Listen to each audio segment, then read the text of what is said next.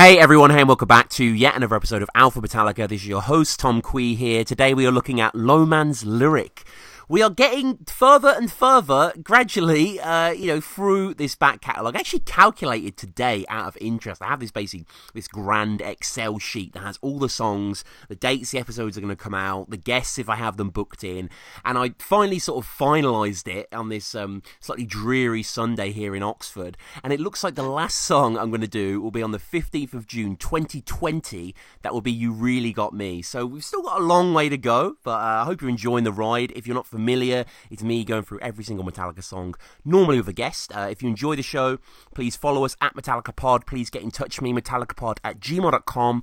Don't necessarily have any emails to get into today, but always happy to read them out. We're on Patreon as well, patreon.com/Alpha Metallica. If you want to support the show, episodes like this go on there first. I've got some cool stuff coming up as well, various episodes that will be on there first for you guys who support. But as I say, it's not just me, it's with a guest. And today, John, how's it going, sir? Good, mate. How are you? I'm very well. And you started in the Ride the Lightning era, so a bit more a seasoned fan, is that right? Yeah, it's funny. Do you know, it's funny because I started one at school, but I changed schools. I used to go to school in Hagley, which is near Birmingham, and I was listening to things like Duran Duran, would you believe it? Right. And then I moved over to Ledbury in Herefordshire, and everybody was into metal stuff. So I started off with stuff like Power Slave, Iron Maiden, and then Metallica, Ride the Lightning. And then I went into deeper stuff like Slayer. So I really dived in, you could say. Yeah, and what was the first experience? Was that just someone in Ledbury telling to listen, or? Well, I think it was really. I guess at the school they sort of shared tapes, and there was a music room, and so suddenly I became interested in music. I started playing drums a bit, played guitar a bit, and then they were playing this music, and I was saying, well, "What's that music?" And before I know it, I'm sort of learning how to play Fade to Black. So it was a great experience. I mean, we don't share music like that anymore, which is quite different. But did we pay for any of it? No, but it was great because I was just exposed to all of this stuff, and it was very experimental. You get into things like Voivod, for example, which is pretty out there. It was a real. I just think it was such a good time in terms of music. It really was, and so going forward, then Master, Justice, this is real time for you. You got them when they came out, or? Yes, yeah, absolutely real time. And I just look back in terms of what albums were there. So I'd already been. I was really into Iron Maiden. That was pretty where my core was. Yeah. I liked Ride the Lightning, and it's funny actually because some of the American on YouTube you always see the American side of it. This is a band starting out, creating a new wave, and they always reference, of course, England. And I suppose Iron Maiden were one of the bands that they reference, and so I'd got very deep into Iron Maiden first of all. So when I came to Ride the Lightning, I didn't see it as, oh, this is a band that's slowing down. I just sort of, this is the kind of thing that's expected. And I really like the difference between, you got sort of the classical side almost, and then you got this hard edge rock. And I just love the fusion of all of it. So so my take is a little bit different. And I suppose that's also where I would go into, like Rain in Blood got launched that year with Slayer, which is just, there's so much stuff. And one of the things that I really love about those kind of albums is it's so complicated. You can listen to it once, you haven't got a clue. You've got to go back again and again, and then there's sort of hidden gems that you sort of uncover. Megadeth, Peace Sells came out that year as well. Oh, so good. And it was funny because I didn't know at the time. I thought that was a new band. I thought that was their first album. Had no, this. I'm at school. This is kind of pre-internet days, and it was just swapping tapes around. So for me, this was amazing. And when I heard the first Megadeth album, it wasn't nearly as good as Peace Sells for me. No. But and that's got softer stuff on it. It's got heavy stuff, but it's very complicated in terms of all the way that it's arranged. And then Master of Puppets came out, and that was amazing for me. That was sort of when I started to buy records. It was just a phenomenal album for me. Just blew me away. And Master of Puppets, we always used to call the Batman song. Because the bit at the start, it sounds a little bit like Batman in terms of the way that it. Yeah, no. Yeah, I can hear that. Yeah. So we'd call it the Bat song, and it was really funny. And again, no internet or anything like that. I heard about Cliff Burton when he died, But the way that I heard it was that he'd got drunk, he'd fallen out of a window and got run over a bus. Right. So the way that information sort of came, it was sort of by word of mouth as opposed to, in internet stuff. And I guess it was coming from, one of the sixth formers had bought Kerrang and they'd got the information, but we were hearing it and sort of, in the school, sort of play area, the playground or something. And so we didn't hear things in quite the same way. And then, of course, I realised how serious that was. But it was great, and it was great how the band suddenly started communicating. So I remember just before And Justice for All came out, I'd listened to, I can't believe it, but on Radio 1 they had Lars Ulrich, and he was taking us through the tracks. Right. And he was talking about how they were arranging the songs and how they were looking to, and it was all about this complexity in terms of arrangement. And that to me was just, I just loved it. It was just fantastic. And you feel that Bob Rock kind of diluted the band in terms of that complexity?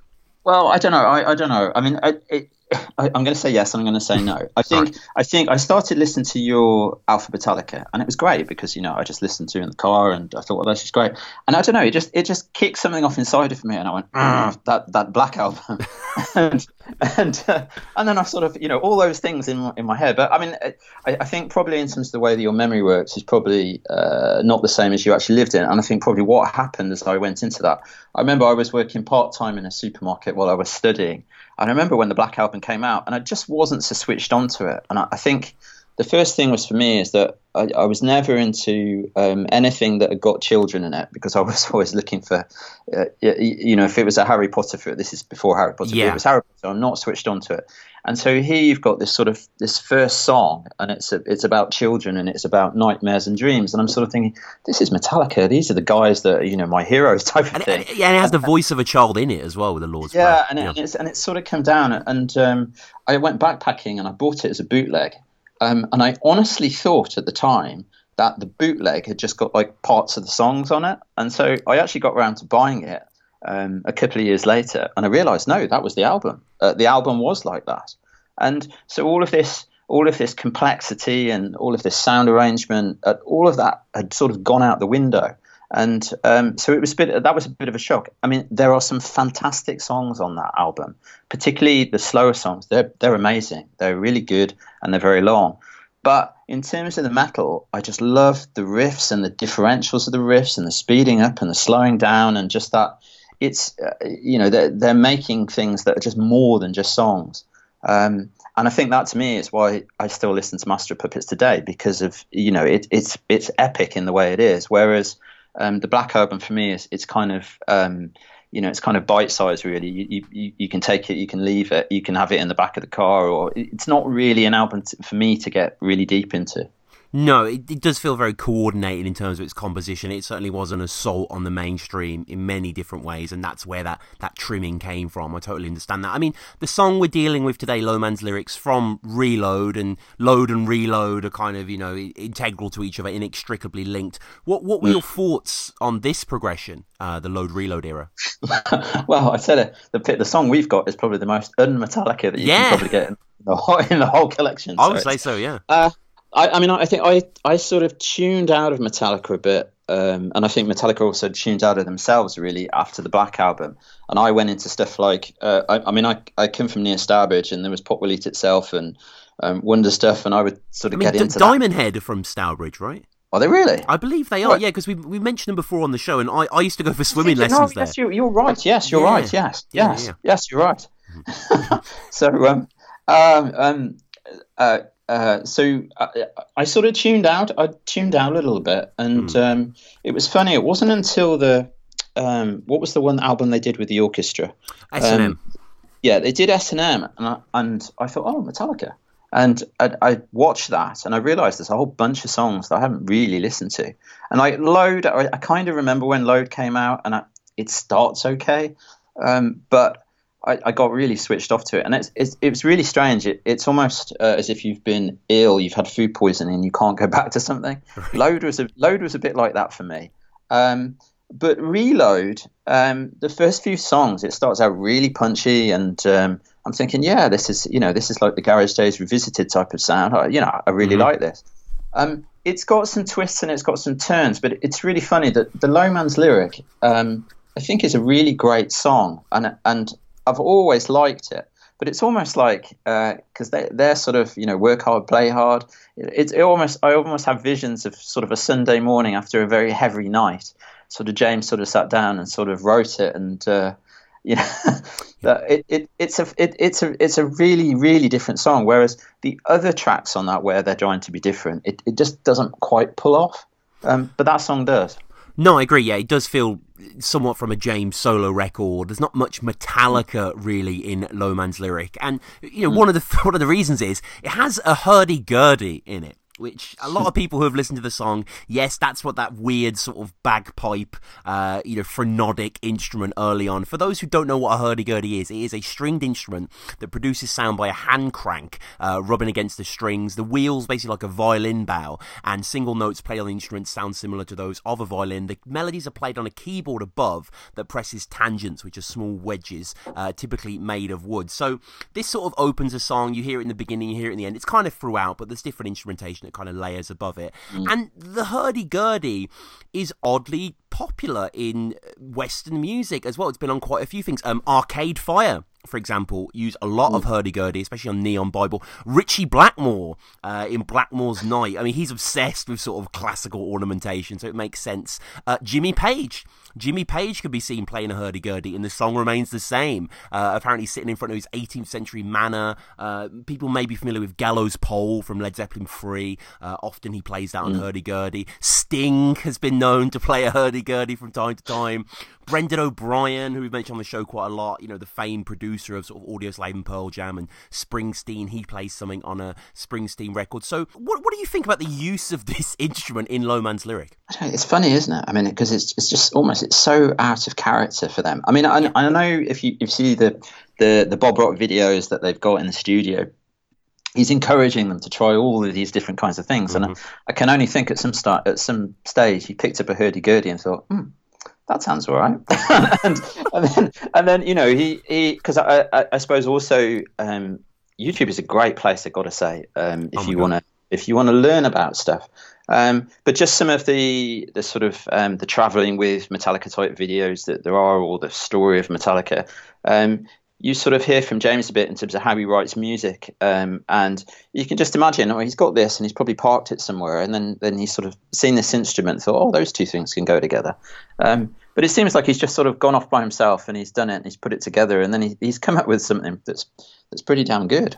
Yeah, it's got a very warm, like, it feels almost like you're in some sort of, I don't know, Italian plaza or something, and this guy's just cranking it along. It is completely out of character. It does underscore the absurdity of the track, but it complements the vibe, and the vibe I would define Low Man's Lyric as is very Skynyrd-esque. I mean, to me, this song sounds a hell of a lot like Tuesday's Gone, which obviously the band covered as well. It has that sort of timbre. James is counting us in. He's humming with these arpeggios that he's playing that are very soft. I mean, the instruments sound terrific on this song, and I like a lot of the playing. A lot of it feels very Hendrixy in the verses, very tasteful, very warm. Axis Bold of Love, Little Wing, that sort of idea. And it's probably the most anomalous Metallica song. I probably agree with you. Even say Anger, I don't think there's anything like Low Man's Lyric in their back catalogue. No, and it's quite an interesting, the lyrics are quite interesting to listen to, because he's sort of saying, touch my vein. It's almost sort of, am I still alive? A lot of people see that as drug use, but a lot see that as like just checking his pulse. I mean, you really can read into these lyrics, which I think it's called Low Man's Lyric, it's kind of asking you. And maybe it's the state of the band as they were, because they'd kind of, the way I look, I mean, if you look in terms of where they are today and where they were, you can either say they were experimenting or they lost their way a bit, but there was a bit different, and it might have been he was a bit of a low ebb, and he was sort of saying, well, I'm sorry, but I'm not going to change. Am I still here, type of thing, or I am still here because I'm going to keep going, type of thing. I mean, in terms of the structure of the track, it's a very long song. Reload the band like to indulge these ideas. This is the second from last song here. It's 7 minutes 36 seconds. We then have Attitude in the middle, which is symptomatic to me personally of the terrible excesses of Reload. I think it's a very empty, obnoxious song. One of the earliest songs we covered on the podcast. I can't remember the guest, but go back and check that one out. And then Fixer's 8 minutes 15, which closes the record. But in terms of movements, though, there isn't necessarily too much going on here. I think the song very elegantly changes key and changes tone as we go, from major to minor. And we have James really singing on this song, and the song sort of comes back on the final choruses, and it feels more powerful as it moves on. But you spoke earlier about the complexities, and Low Man's Lyric isn't really that. It's kind of a verse, chorus, few instrumental breaks, but I guess it doesn't need to be for what it is. It's more focusing on what the sound is, and it's taking you through it quite nicely. But it's funny, like I love that song, but Mama, which is another song Mama on said, I cannot listen to that. I just can't get into that at all. I trashed that. We were sort of recording this in advance, but I shout out Kevin Van Dam, who great song. I don't like Mama Said at all. I think the chorus melody is just very saccharine and weak. But I do like Low Man's Lyric. I have to say, I do enjoy this track. It's almost like I can imagine myself at sea. Nothing's moving really very fast, but it's I'm just in tune with it, and it's going, and I like it. There's something very nautical about this song, actually, now that you say it. Yeah, I definitely do feel that. And I should say, David Miles is on the hurdy-gurdy. I couldn't find any, because I was thinking, okay, if David Miles on this, surely this is some elite musician that Lars found that is like this mega name. Apparently not. I mean, he did play bassoon on some Zappa records, but he's not even like on YouTube much. And there's a guy called Bernardo Bigali, who's similarly quite obscure, who plays violin on the track as well. So that, and when you listen to the song as it goes through, and I think they did this successfully on Load and Reload, they employed the multiple guitars, and there are lots of lines going on. There's a density. It's quite a nice space to occupy. I think, like you say, you just sort of you take the ebb and flow of Low Man's Lyric. It has a very natural beat. Yeah, and it's almost a relief, because the few songs before, like you say, are a bit over the place. But so the song, I mean, does have skill as it twists forward. There are lead breaks, as I mentioned, but they're not what I would necessarily call solos. They're just kind of uniting these parts. The drums sound massive. The drums sound like from a fucking Mr. Big record or Ricky Rocket from Poison. Like, they just, you know what I mean? They just have a sort of oomph to them. And I think the song is really, recorded well, has a meditative feel. It is quite indulgent, though, in the fact that, like, the last minute is just sort of the hurdy-gurdy and the riff. There's nothing really there's nothing we haven't heard before, I suppose. Yeah, I mean, it's just, like I say, it's a nice tune, and you can just sit back and just enjoy it, and I can hear it in my head now. Yeah. It's great. I'm going to play it after this. But it's just a nice tune.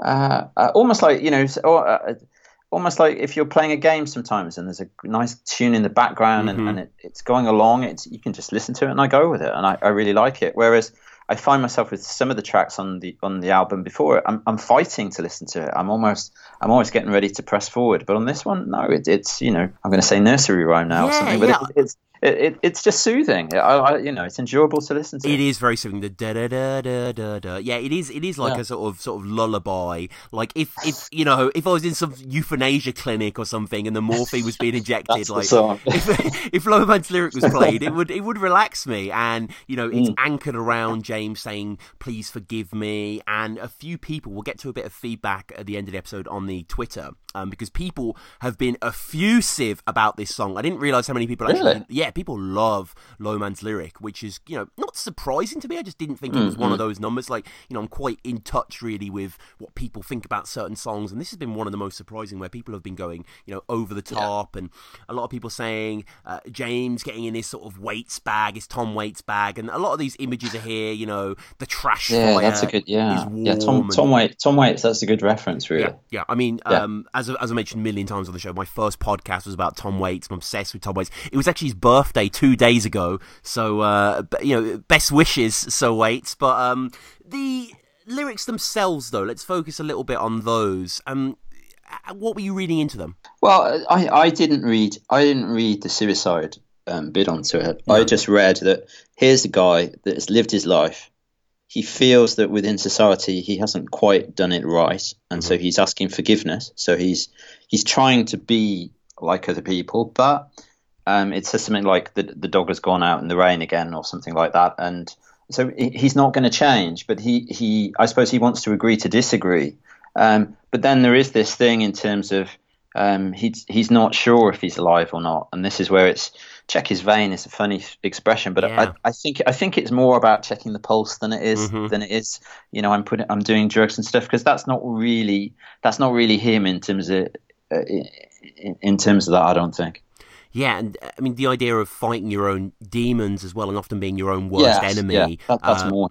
Yeah, because I do love the twist, the about face that he has at the end. So the early lyrics talk about the dog at the back step. You know, he must come in from the rain, feeling obliged to that. But then, the final lyrics pretty much are, you bring this poor dog in from the rain, though he just wants right back out again. And you know, even some acceptance, some form of recovery is doomed, hardwired to self-destruct, as James would say on a later album. Yes. You know, that sort of idea that he'll explore throughout the record, and yeah, as I say, as I've been listening to this song the past week or so, as happens with most songs on this podcast, apart from Mama Said, they grow on me. You know, I learn to love them more and more, and I just like James's, I don't know, his vocalisms, like the way he sings Alleyway and you know, he's really relishing this new environment melodically to occupy. And and anything more to say on Low Man's Lyric? Well, yeah, you said Tom Waits, so I just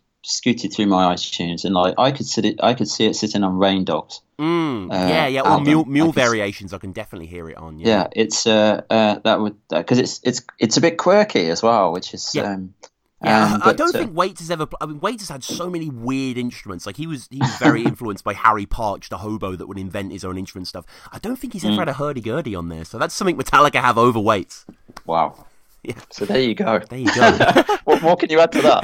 But I mean, going back through old issues of So What and stuff, their magazine, you know, often the band members would list what they were listening to, and Newsted and Hetfield would always say whatever Waits was out, that would always be on their top 10. So I know they're both huge fans themselves. But yeah, the song, you know, contracts and relaxes. It has emotion, all of its own, and for the band as well. It's one they've played quite a few times. They've actually played it 65 times live. We did the Bridge School benefit episodes with John, and I think they definitely covered it on one of those. So, but they only played it 65 times within less than a year period. So they debuted it at the Bridge School, I believe, in California, October 18th, 97.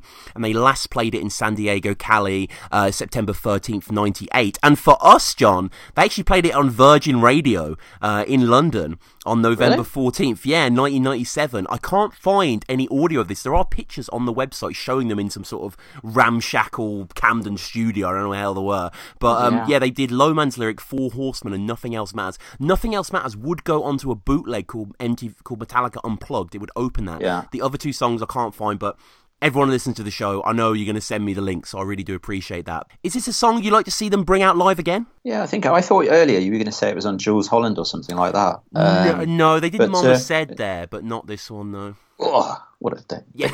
History could have been different, couldn't it? I think it would be quite a cool one to listen to. I mean, it'd be almost cool if they did like a dare I say it, an acoustic style set with that. Yeah.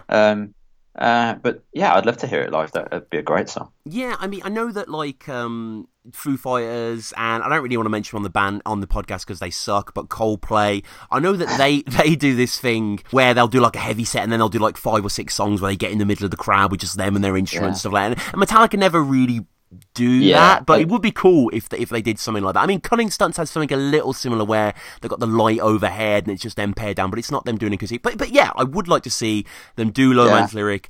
You know, there is lots of footage online of them playing this song in various permutations. There is actually, you mentioned YouTube before and being a great bastion of learning. There is footage. There's 2 minutes of James and Lars writing Low Man's Lyric. Wow. I think it's from like not year and a half in their life, but one of those sort of documentaries around the time. I mean, yeah, okay. James is rocking the rat tail. He's just you can hear it being played in the background of the song. How he's saying the tracks are dubbed and the hot mix and blah blah blah. Lars enters with like 2 mugs of really ornate hot tea as well, and they listen together. It is a real insight. And Lars actually says to the camera, "Why do we write such long fucking songs?"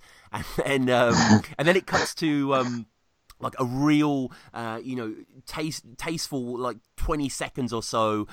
We just get a bare glimpse of it, of James and Lars riffing out the song, and it's a lot heavier. It's them basically playing the verse riff, but it just sounds a bit more grit, a bit more Waylon Jennings, a bit more dirt under the fingernails, whereas this is slightly more sanitized. But that's not to say that it isn't produced well, Low Man's Lyric. But as I said before, at Metallica Pod, I, opened up the discussion there. What do people think of the song? Carl said, great lyrics, great vocals. Feels like it drags, though. Hurdy-gurdy equals St. Angus snare. I'd give it... No, that's too much. That is too much. That is too much. It gives it 7 out of 10. Metal at your podcast. Shout out to Clint and Ethan. Just simply say love it. Steph says great song. Hetfield's Cowboy Hat says my favourite song off Reload. Rye over at Sabbath Bloody Podcast, which again, anyone that's mildly into Black Sabbath and loves great music pods, listen to Sabbath Bloody Podcast. It's a fantastic pod. He says love it. Lyrically and musically, one of my faves. Also, as much as the punchline as the hurdy-gurdy is for Reload haters, the instrument has a lot of character. It sounds raw and dirty, and is the perfect accompaniment for such a beautifully sparse guitar and percussion part. What do you think of that, John? Yeah, I agree, and it just carries through the song very nicely. You just roll with it. It's just really nice to listen to. Yeah, and Pim Jicken saying absolutely adore this song. John Hon saying Hetfield exploring his Tom Waits meets the Chieftains. I'm not familiar with the Chieftains, but okay, cool comparison. I'll have to check that out. I'll have to look, me too. Yeah. And then Gary McCorn saying very underrated song as well. So any final thoughts on Low Man's Lyric, John? No, I just think I was thinking sort of from a live scenario. Do you remember MTV used to do the Unplugged type session? Oh, of course, yeah. I could see them. I could sort of see Metallica sort of doing that. Like in the same way they did S&M was to really hype it up. This would be to sort of bring it down and sort of in your sort of living room sort of type feel. Mm-hmm. It's a great song.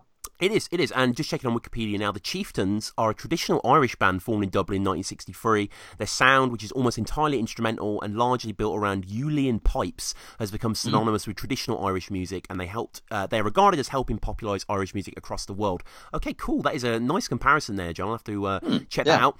But as always, we close with a few quick-fire questions. So, which is your favourite Metallica song? I'm stuck between 2, but I think Battery is my favourite. With Helpless following very closely. I think Battery because did you ever watch Bill and Ted's Excellent Adventure? Of course. They're in the search for the best music, and the music is the key to the universe and everything. And Battery just starts with just the most perfect sort of classical intro that then builds it up into rock god sort of status. Yeah.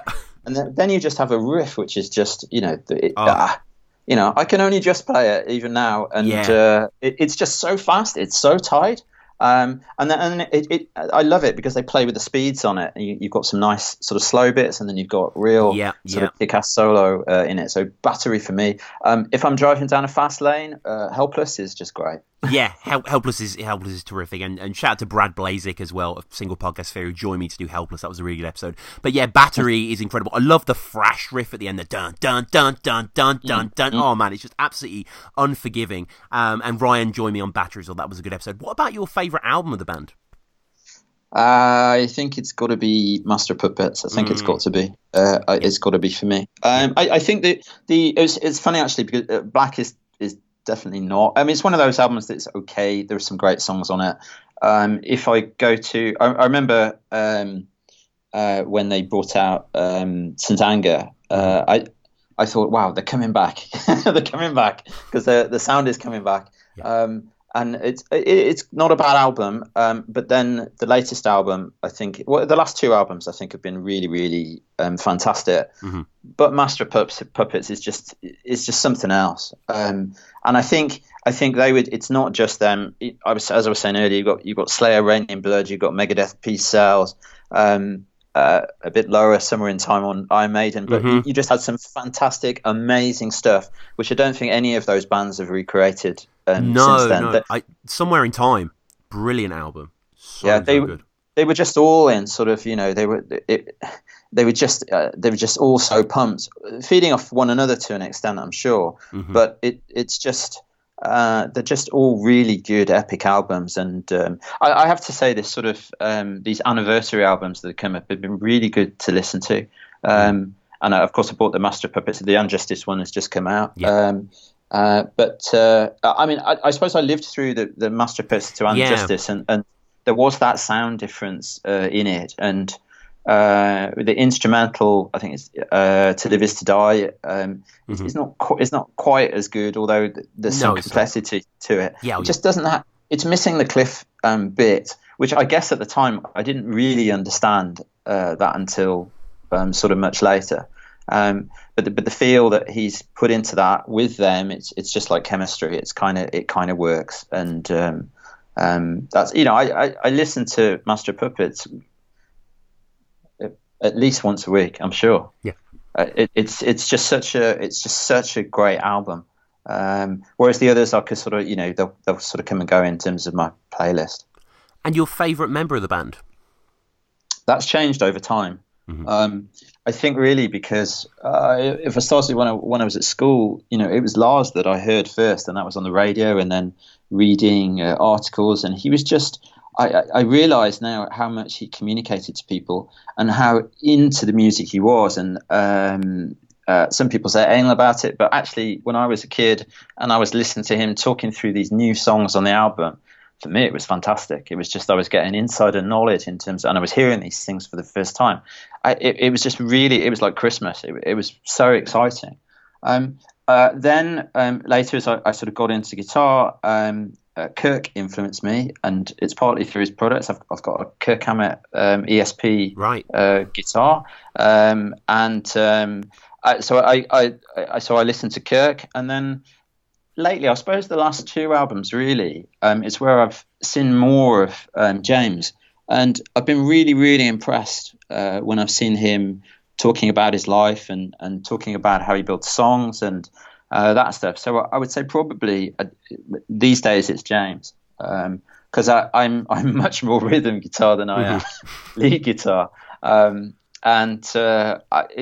it's fantastic. There's some great. There's one interview he did in Guitar Center, and he starts off with Battery, and it's just. Is that quite a recent one? I think I've seen that. It's It might be like a year or something. But I love that video. It's so good. And he's great, and he just talks about how shy he was and how he couldn't do anything, and then they talk about this aggression that he had, and then you hear other people talk about that as well, and then he talks about how music helped him sort of through that, and you can see on some of the old interviews you've got Lars sort of talking like crazy, and James sort of says a couple of words, and he almost says he's gay in one interview, right. But because he's nervous, and he's trying to make fun, but the bottom line is he's really nervous. But you didn't think that, and as I grew up, there was he broke his arm, and he'd been doing skateboarding, and I remember when they introduced Jason Newsted, Lars did most of the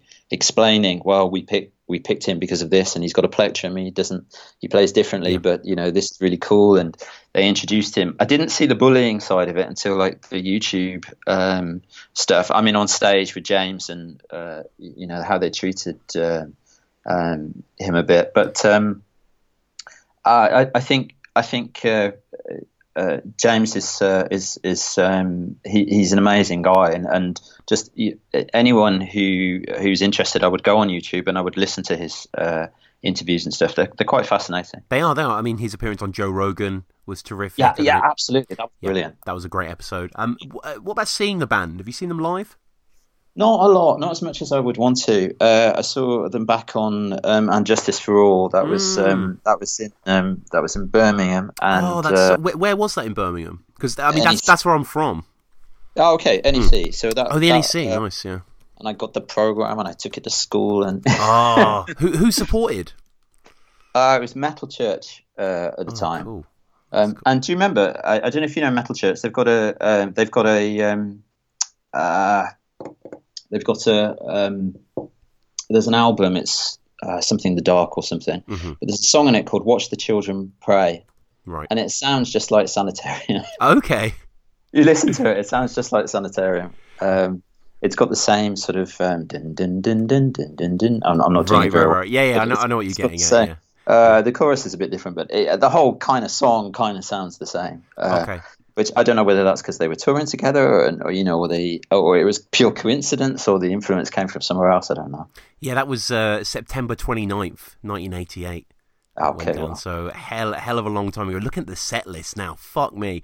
Blackened into Bells, into Sanitarium, Four Horsemen, Harvester, Eye of the Beholder. Like you got Am I Evil on the second encore. Madness. It was brilliant. It was a friend's mum took us. Oh, nice. Shout out parents, man. So we got taken there and then picked up afterwards. But it was brilliant. And the stage. They got the Justice, the Liberty Justice lady behind, Doris, and then she sort of collapses and the stage sort of breaks, and you think, Jesus Christ, was that supposed to happen? Yeah. Did you see them beyond that? Sorry, say that. Did you see them any shows beyond that?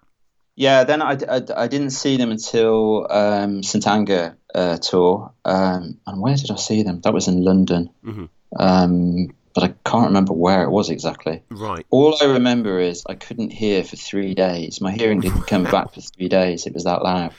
And then I tried to watch them on this tour, and I had to go to Italy. I had to go to Milan on business that week. It was on in October or something it was last year, October. And it just the 2 dates clashed, so I had to be out of the country. So I've missed. They're doing they're putting on like an extended tour, or I don't know, second leg tour. Yeah. And I've gone and missed that. So I do want to see them again, though, I have to say. Yeah, they're in Manchester and London in June, I think, July. I think most of the tickets have sold out, actually. I'm not going to be able to get to the show, but I mean, yeah, if that was possible for you. And I guess finally, John, if you were to do a podcast like this, what's a band that you could confidently do it on? Oh, that's a question. I'd say probably Maiden or Slayer. I would say. I think there's a few Maiden podcasts out there. I don't know if there's a Slayer podcast. That would be very cool to hear a Slayer podcast. Yeah, Slayer. I think Slayer would be really interesting in terms of, especially Jeff Hanneman as well. Yeah. Because I didn't really, I saw these guys on one side as a bunch of pissheads. Yeah. On another side, they produced an unbelievable music. It kind of, I think, a bit like Metallica. They kind of lost their way a bit and have come back again. Well, of course, they're doing a finishing tour now, aren't they? But just understanding how they sort of work together and how they pulled the riffs together and stuff, that would be quite interesting. Because I think technically some of the stuff they've done is just amazing. Guitars sometimes the solos are kind of a bit way out there for me. Yeah, I know what you mean. Rain in Blood is just a masterpiece for me. There's so much stuff in there. It's kind of no wonder they kind of ran out of ideas after a while, because there's just so much on it. Yeah, I remember went to a guitar show in Birmingham with my friend many years ago, and we got there early, and they were giving out these secret like Marshall cards that got you into this show, and we just sort of grabbed them. And it was Kerry King doing a little show for like 30 people, like a clinic. Oh, wow. And he was just playing Slayer riffs and talking, and he's a very sort of friendly, personable sort of guy. And you could go up and you could play his guitar on his rig and play riffs and stuff. And I didn't go up myself, but a few kids went up there and they struggled their way through Angel of Death. That's all I'm going to say. It was pretty chaotic, but yes, a Slayer podcast. I really like that idea. And I guess finally, everyone down below in the comments, let us know what you think about Low Man's Lyric. If you guys want to come on the show as well, get in touch with me, metallicapod@gmail.com. As I said at the start of the episode, I am sort of finalising this list, so I have got tons of episodes opening up kind of in the ends, so No Remorse is available if someone wants to jump on for that. Poor Twisted Me as well. We got the Ronnie Rising medley, Purify. So we got a few songs available, but again, those won't be for quite a long time. iTunes, Patreon, any way you want to support. John, what about yourself? Is there anything you'd like to promote? No, I just came on just as a fan, really, and I just thought it was really interesting to do. I don't normally do these type of things, so I thought you sort of awoke something within me, and that's why I sent an email. But no, very happy. One thing I was going to say though is I just looked through my collection in terms of stuff somebody might be interested in. But there was one band that, and it's only one album. They did two albums, but there's only one that's any good. It's a band called Crumbsuckers, and it's called Beast on My Back, which was released in '87. But that's a great listen. I mean, they sound like a band to me that could have really gone places. But if you listen to their other album, it's kind of nothing like this one. But Crumbsuckers' Beast on My Back is well worth listening to. Okay, I've just found them on Spotify right now. I'm going to add that into a playlist and listen to that later. Crumbsuckers. Never ever heard of that band. They've got 2,000 streams on Spotify every month, so they are somewhat from New York, right? Purveyors of metal and hardcore. But it's the Beast on My Back album. The other one is absolute rubbish, but this one is great. There was a guy in our sixth form. I mean, he was like 3 years above me, and he was getting all of this stuff you've never heard of, and this was one of them. But I've had a tape of it, and I've put it on my computer. Now it's on iTunes. I bought it on iTunes about a year ago. But that's a really good album. Yeah, the album cover's great as well. It's just all of them sort of looking out miserably. They look kind of glam and new wave, but I'm getting the music's like hardcore. So, okay, Crumbsuckers, Beast on My Back. This is the reason I do the podcast, to get these recommendations. So, people out there, go and listen to that record as well. Thank you guys, as always, for listening. We will, of course, be back next week. What do we have? We've got Mama Said next week that I mentioned before that I trashed. This episode is actually being released also on Christmas Eve. So, happy Christmas to all Alpha Metallica listeners and your friends and family and all that. We will be here for the entirety of 2019 and the majority of 2020. Again, subscribe, Patreon, iTunes. But John, thank you again, sir. Thank you. Happy Christmas to everyone.